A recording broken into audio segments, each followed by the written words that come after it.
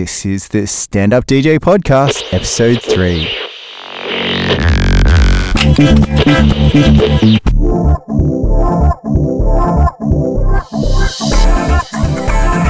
see here, kid? You gotta just go for it. Don't think about what comes after or what came before. And you might think, what if I fall? Well, what if you fly?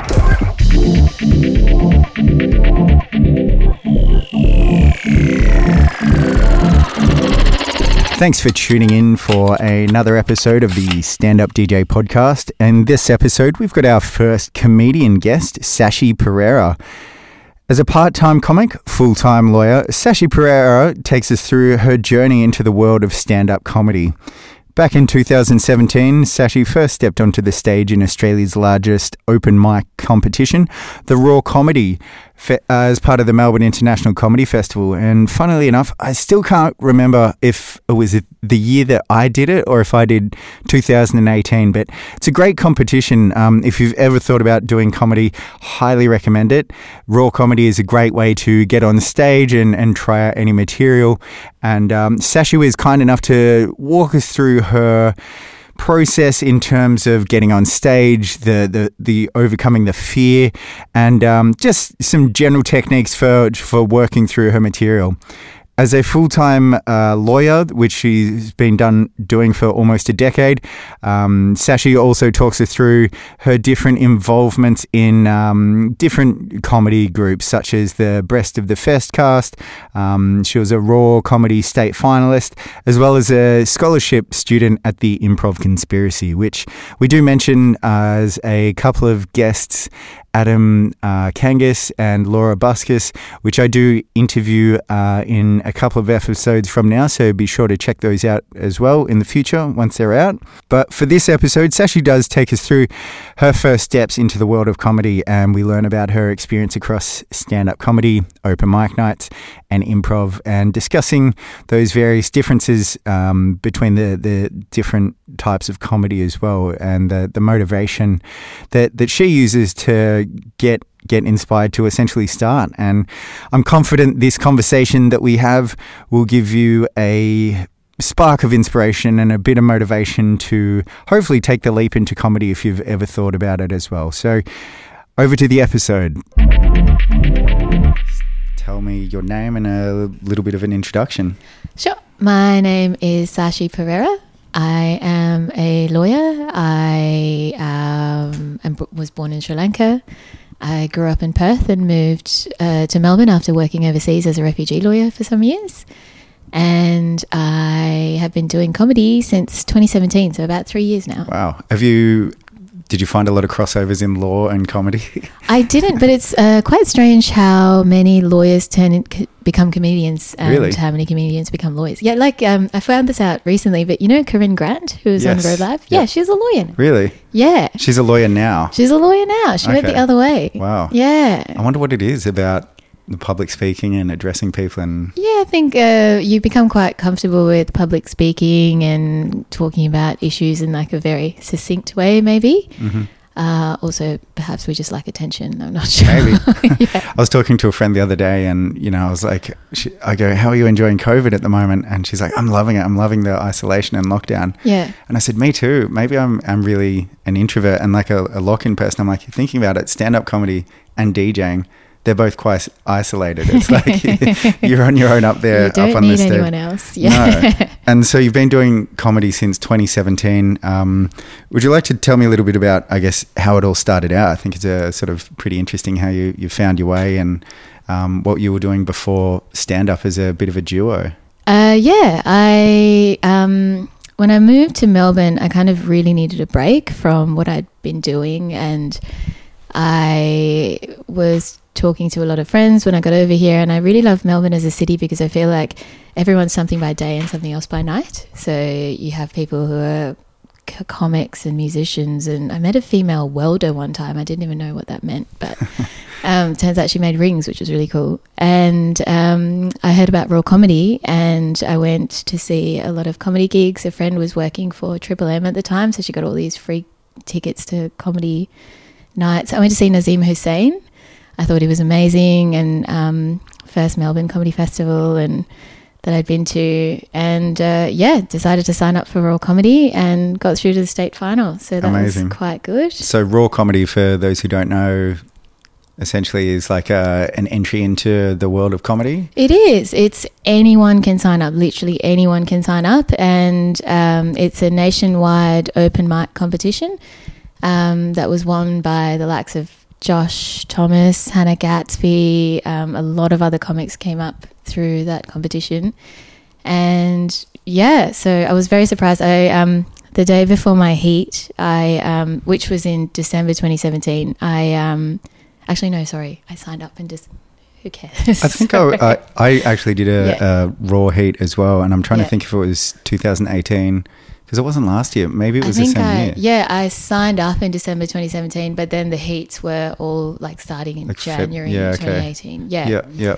I didn't make it past the first round, so well done for making it to the state finals. That's a huge achievement. It was, it's quite surreal when you're practicing into your hairbrush before you go to a heat, and then you get through. And I didn't know anyone. I didn't tell anyone that I was doing it.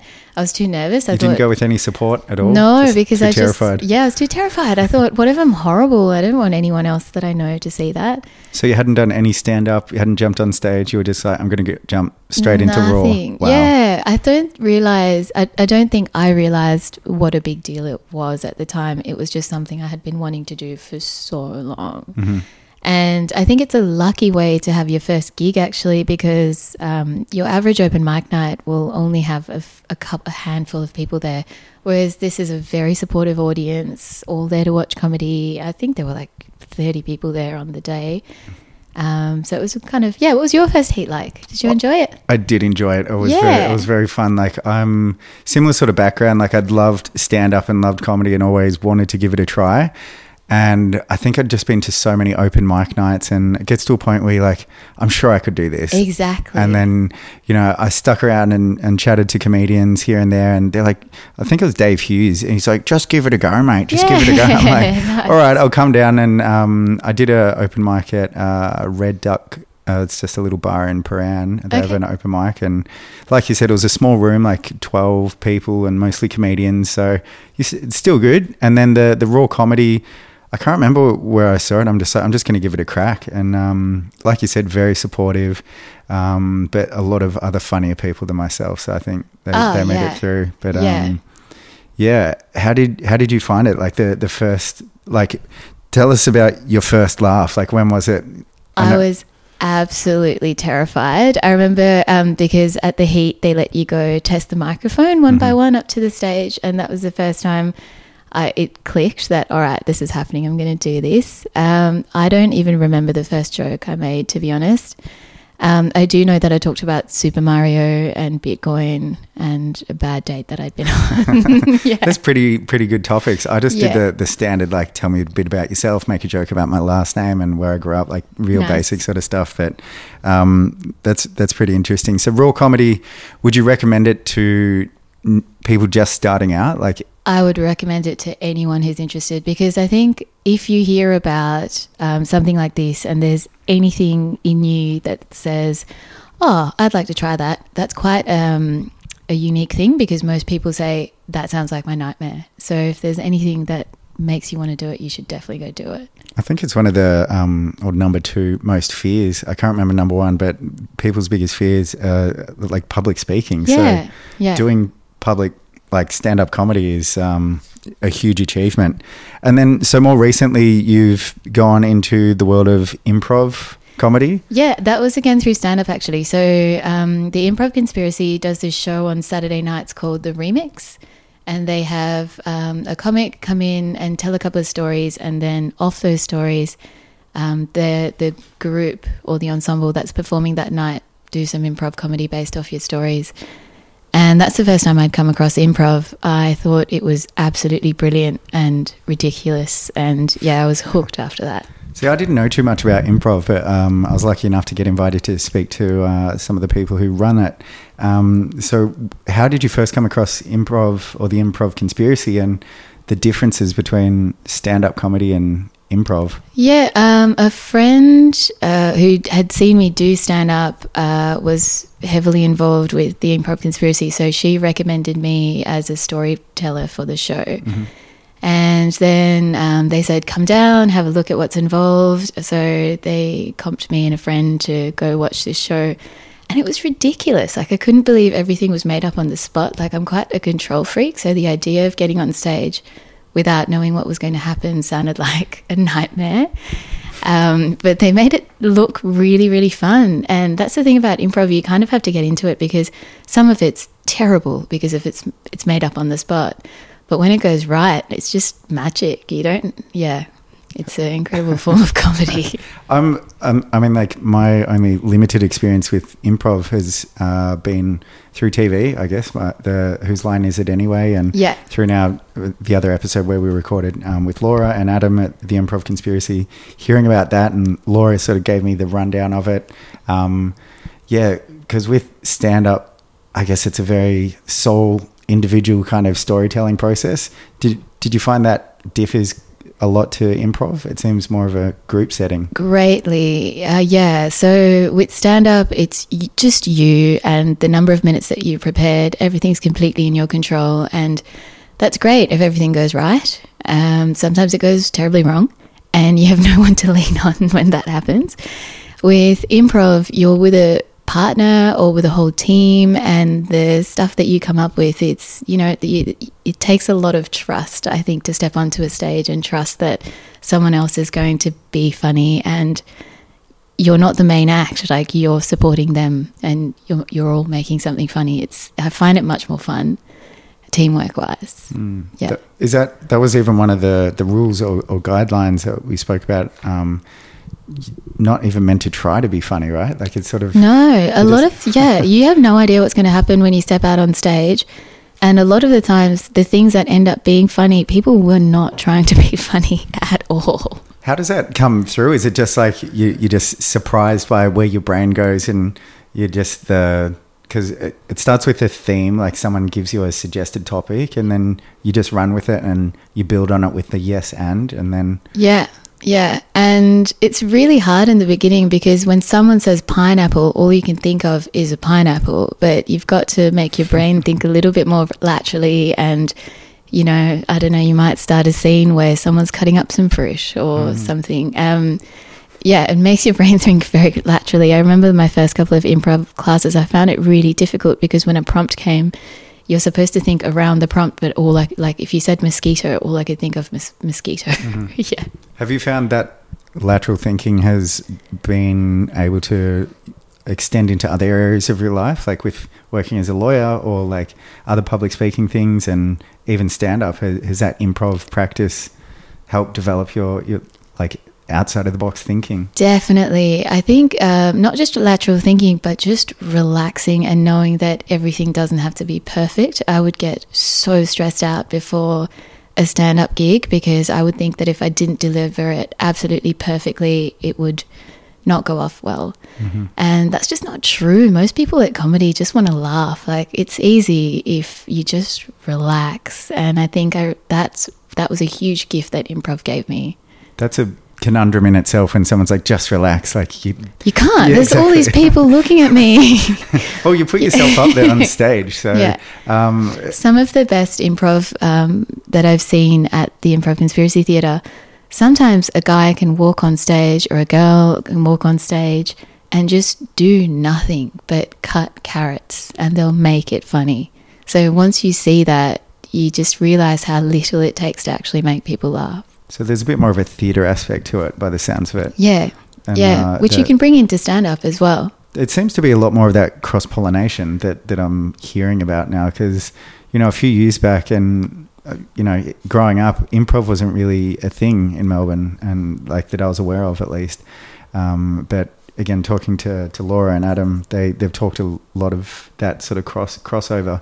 Are you finding the camaraderie and the sort of team building through improv and that sort of scene is helped build your confidence as well? Definitely. It made me a much more confident performer. And also the stand-ups that I met at improv, I've become quite close with in the stand-up community as well. So you start building a bit of a community for yourself there as well. Okay. I think, you will meet stand-up comedians who hate improv and improv comedians who hate stand-ups, because they're two very different forms of comedy that sometimes, people aren't happy to go back and forth between. But for me, I think I'm not sure that I'd be doing stand-up if not for improv. I just don't think I would have been able to build my confidence to the level that it's at today.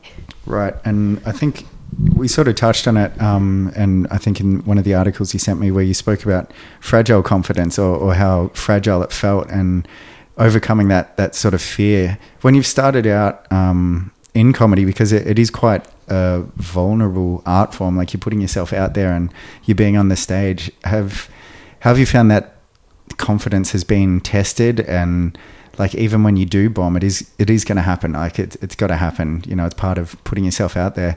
How do you build on that confidence and make yourself stronger, and how do you overcome when you do bomb? Like it's bound to happen. So I spent a long time being terrified of bombing, because I think I was very lucky when I first started out and had quite a good run, and I was just getting more and more scared of bombing every time. And then when it did happen, it was kind of like, all right, well, that's the worst possible thing that could happen when I'm on stage. It's not that bad. Lived through it. Let's get on with it. What did you do? Like, tell us about it. What was do you remember the joke that bombed, or like the setting? So terrible. Well, the issue was I was actually in Tanzania, and a friend was running an open mic stage there, and she said, "You're here on holiday, come do a set." And like, comedy in Tanzania is very different to comedy in Australia. And I tried to do the same set, which was stupid. And nobody laughed. Like, I was talking about doors and revolving doors and automatic doors. And it's a set that has never, ever failed me. And no one laughed, except for a few friends. And I think those were pity laughs. Actually, I know those were pity laughs. And it was awful. But I think what I see comics do sometimes when they're bombing is they start blaming the crowd, which is the worst thing you can do, where you're like, come on, this is funny. Wow, tough crowd. It's like, no, just finish your set. Get off stage. Really? You don't really? Yeah, maybe cut it short if you really can't bear it, but just accept that it's a bad one, and that's okay. It's going to happen to everyone. Don't turn on the crowd. Do never turn it on the crowd. No. Like, it's not their fault that they don't find you funny. Yeah, exactly.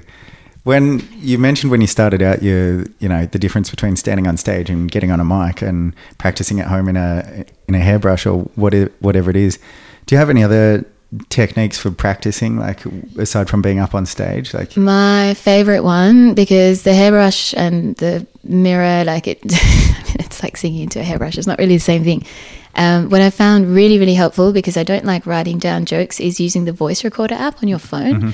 So you're just kind of delivering it over and over and over again, listening back to yourself. And it took me about a year before I started recording my sets, because I just didn't want to know. But actually it helps you so much in understanding what worked, what didn't, how to pace, whether to talk faster and slower and things like that. When you hear the things that the crowd laughed back at, that's super useful. So in terms of that, I'd say record yourself and record your sets. It's the best thing you can do. Great tip. And do you ever like video yourself at home and practice your delivery? I can't do it. I find it too painful. I can't do it. The best I can do is record on my phone, just with the voice recorder, because I'm just too awkward a human with the video. It's just, yeah. And you don't write your jokes down? I don't enjoy them, no. So I just have, I find it very difficult if I've written them down word for word. So I'll have the keywords and know where I want to go. Sure. And with a set, when you're building it, you can have the links. So you'll have the keywords that you're supposed to hit. And when you practice it enough times with recording, I find it much easier. Have you forgotten a joke like mid set, or like forgotten a connector? I'm a perfectionist. Really? Okay. Yes. So it's just practice, repeat, practice, repeat. Practice. And I think, when people get on at comedy nights, they make it look so easy, but that is practice.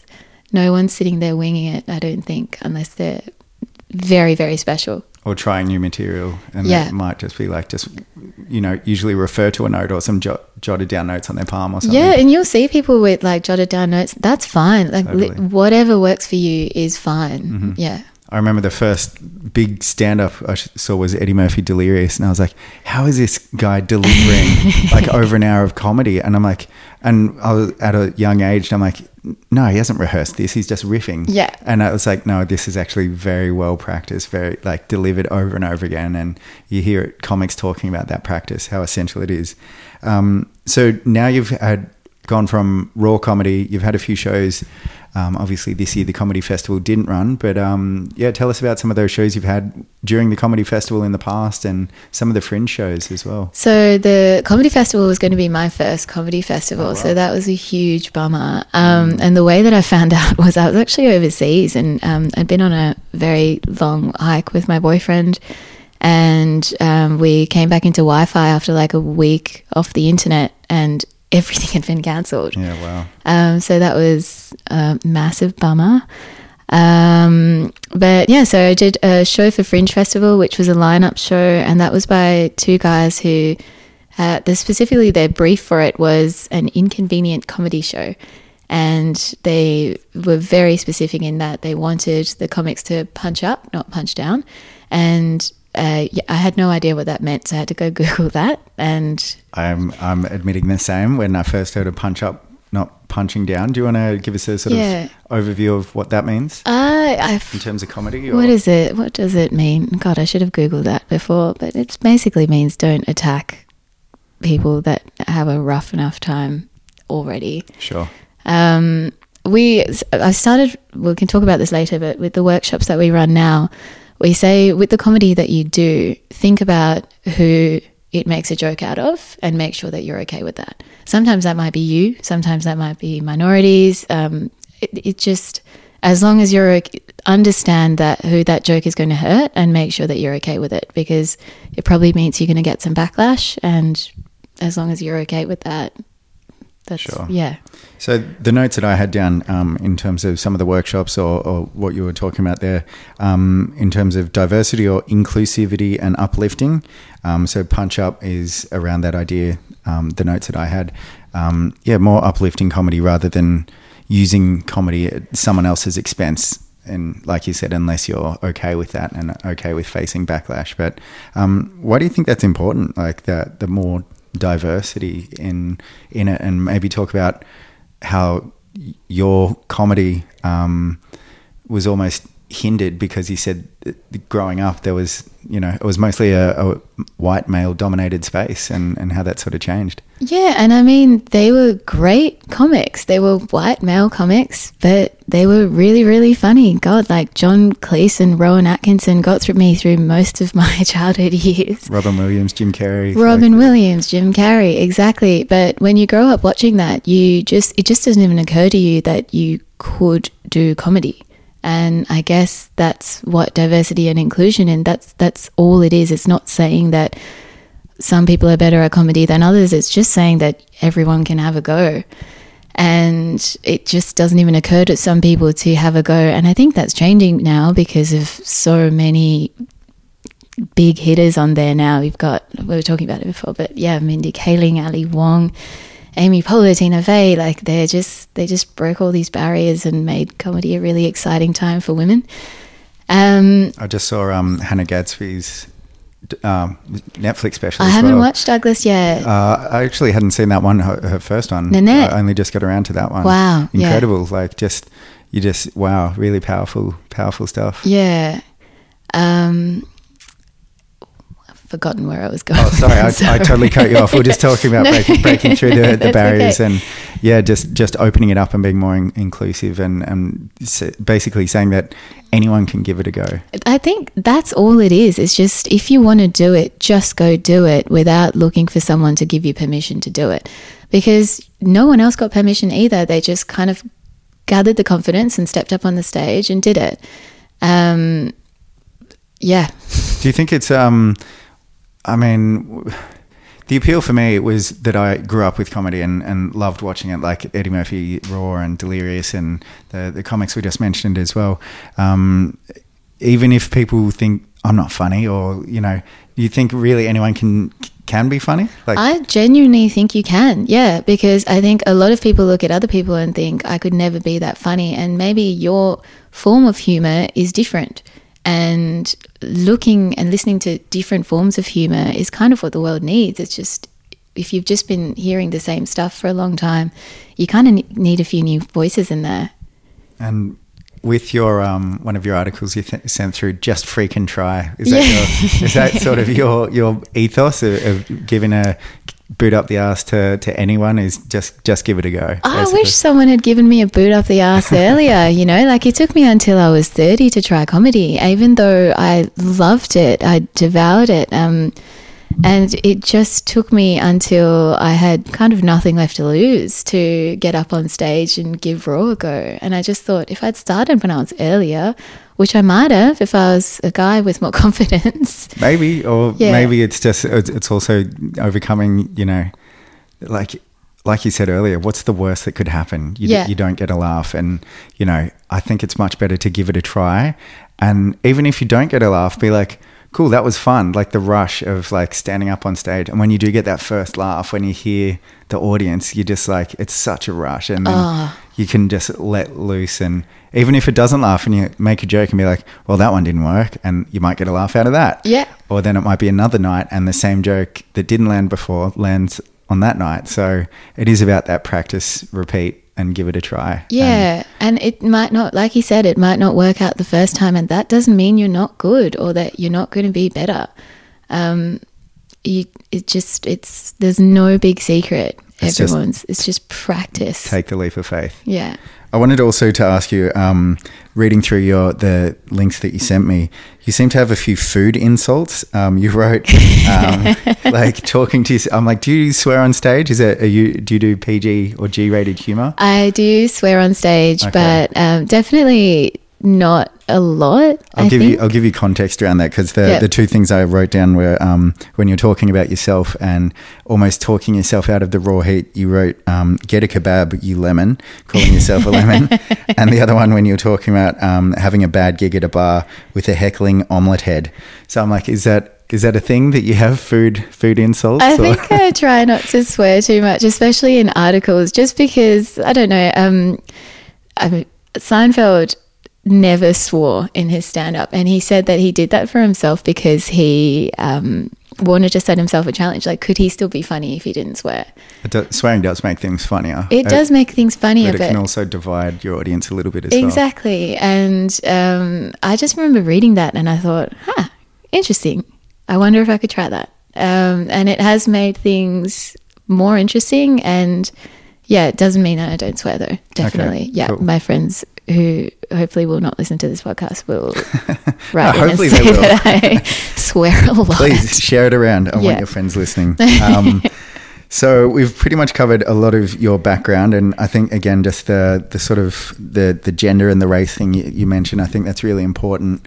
I was talking to another guest when we were talking about her experience in the DJ world and how it's not just, you know, she was talking about being a female artist, but now it's not, you know, I'm doing well because I'm a female. She wants to be, I mean, most people should be, I'm doing well because I'm good at my craft. Like you're seeing, you know, when you say more diversity and more inclusivity, it's just opening it up and allowing the space to let more people in and just say you're funny because you're doing it, not because you're this or that. And I think I find the labels very difficult because for example, I remember at the Raw state final there was a guy that came up to me and he definitely meant well, but he said, you know, anytime you want a gig at this gig that he ran, he said it's really hard to find brown women to put on lineups, so anytime you want a gig. And I remember just feeling a bit weird about that because I thought I want a gig because I'm good. I don't want a gig because I'm a brown female. And then I was talking to a friend who's a musician and he's a straight white male, and he said, look, just because you get it doesn't mean that you're going to be, he said, use every leg up you can get, but don't be shit. Yeah. Okay, fair enough. And it's like if you do get the opportunities any way that you can, but make sure that you're going to be good. Right. Yeah. And that just comes through practicing your material, and when you do get given the opportunity, take it, you know. Yeah, take it, because I mean, those spaces I made, like with the Improv Conspiracy Theatre, I'm now studying with them on a diversity scholarship, and I felt really weird about applying for that as well. But the reason that they're making those spaces for more diverse students and more diverse comics is to increase the diversity of comedy. So why not take that opportunity, right? So definitely. Yeah. And well done for receiving the scholarship. How did that come about? Like, and what's it for exactly? So with that, they have a diversity. They have a number of different scholarships, but their diversity one is if you are diverse. I can't remember what the criteria for that is, but they wanted more brown students, maybe. So was it? No, sorry. What I meant. What do you get out of it? Not how do you apply? Like, right. I was like, how do I be diverse? Sorry, yeah. No. Is it like diverse? Is it for a year of like coursework, or is it? How it works is you get the first level free. Mm-hmm. And then it's continuing. So if you pass the first time, you get to the next level, and it's kind of free courses the whole way, as long as you pass the first time. Okay. So I'm just about to start level 5 now, which is really cool. I think you're on the level 4. What's it called? The kind of improv. The showcase. Oh, Harold. That's what I was thinking of. Yeah. The Harold. Is that a style of improv? Yeah. So level 4 is Harold, and then once you pass out an audition, you get onto the Harold teams, which I'm nowhere near yet. But so you start studying the Harold at level 4. Cool. Okay. Yeah. And then level 5, when does that workshops are starting back? So that's so exciting, because I think the whole comedy community has been experiencing a lot of... it's been rough. It's been rough. And I know that a lot of people have it a lot rougher. I'm lucky that that's not my primary source of income. So I've been really feeling for comics out there. But yeah, so I think they're starting up their classes in mid-June, which is really exciting. Okay. Well, all the best and best of luck for that, and hopefully we'll see you on stage soon. And you don't have any comedy sets online or anything like that that people can find you? Not yet. We were talking about that, but yeah. I do have one thing to say about diversity and inclusion, actually. Please. That has just occurred to me. I think I find it frustrating as a female, like a woman of colour. You're expected to deliver certain material sometimes. I think when people hear that I'm a refugee lawyer, they expect, or was a refugee lawyer, they expect me to be a lot more political in my set. But for me, because I was talking about that during the day, the last thing I wanted to be talking about was that during the night. Like, I just wanted to just talk about dumb, fun things that made me forget how terrible the world is out there sometimes. How can you navigate the expectations of the crowd then and deliver on what you want and, you know? Yeah, I think I just had to start ignoring what I thought I should be doing and just do what I wanted to be doing. That's great. So when you say people had certain expectations, like were they coming up to you after the show, or? I think I had a few friends who, like good friends, who just said, you know, Sash, like it was good comedy, but you know, I'd love to hear some more about what you think about the political situation right now, about this issue or that issue. And I just thought, I don't want to. I don't find anything about it particularly funny. I have huge respect for comics who are able to do great political comedy, but it's just not somewhere I want to wade into. I think that's so amazing that you know your boundaries and know where you want to explore creatively and not trying to do something that you might not be comfortable with. So yeah, that's great. Just freaking try, man. Just freaking try. Yeah. Any other parting thoughts, comments, wisdom, or insights that you want to share before we sort of sign off for this one? Not really. Well, you asked how about the pivoting for the future, how that might work out. So the comedy festival show that I was going to do was called The Breast of the Fest, and it was with 5 other female comics, and we were all really looking forward to it. And we're thinking about now kind of pivoting to, given that pubs might not be open for a long time and we might not be able to do shows properly for a long time, kind of bringing the shows to people's houses. So it'll be interesting to see if more comics do that, because I think there's probably a large appetite for it. Yeah, we've been throwing some titles around, but we've been thinking House Breasts is a good one. Yeah. Have you, do you have a sort of crew website, or it'll just be like maybe once this goes live and you've got some links or more information, I'll just be sure to share it? Yeah, sure. The Breast of the Fest has a page already, so we'll be sharing things through there. But yeah, I think that might be our model going forward, just because coming into people's homes and... Yeah, so I mean, with the restrictions of 20, if you have a show of 5 people, that's 15 guests, which, let's be honest, there's more people than at most open mic nights sometimes. It's less people than a show venue, but it's still, I think, we're just chomping at the bit to gig. Yeah, I bet. And I think I've seen some comedians setting up like a Patreon and doing things like little workshops. So maybe there's something there. But yeah, I'll definitely keep an eye on it and be sure to keep us in touch. And thank you so much for joining us today. No worries. And for your time. A lot of fun. Yeah, and thanks for welcoming me into your home and jumping on board and being a guest. So really appreciate it. And would you want people to connect with you online through your Instagram at all? Just Instagram, yeah. At Sashbomb? That's the one. Okay, I've found that interesting. You put bomb in your title. You just embrace the bomb. Embrace the bomb. Yeah, I was given the nickname a long time ago, and I thought, you know what? That makes me sound far cooler than I am. I'm going to embrace it. Nice one. Well, Sashi, thanks very much for joining us, and look forward to speaking to you again soon. No worries. Thanks. What did you think of that? Are you ready to start stand-up comedy, or at least give it a try? Just freaking try, man. Just freaking try.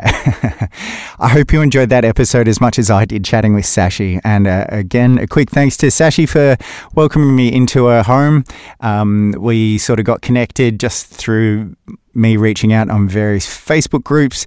We didn't really know each other, but it turns out we had some mutual connections, which was pretty funny once we discovered that. But Sashi was very open and very informative in the way that she delivered her insights into the world of comedy. So I'm very grateful for that. And I hope you, dear listener, enjoyed those insights as well. What were your favourite tips or tricks in terms of getting started in comedy? As I mentioned at the start of the show, I tried stand-up comedy in signing up for the Raw Comedy Heats. It was terrifying. It was a lot scarier in my mind than what it was actually performing. The Raw Comedy Heats were quite supportive, and if you've ever thought about doing comedy, obviously once this whole coronavirus thing is over and hopefully the comedy festivals opened up again, I do highly recommend giving it a go, because it's a whole lot of fun. And as I mentioned again in the episode, that once you've got those first laughs, or at least the first laugh, it is quite contagious as well. So again, thanks to Sashi. You can connect with her on Instagram at Sashbomb. All of this information will be on the show notes at the website standupdj.com.au if you just follow the podcast to episode 3 with Sashi, and I'll have all the show notes there with everything that we've discussed today in terms of trying out comedy, the different kinds of comedy in terms of improv versus stand-up.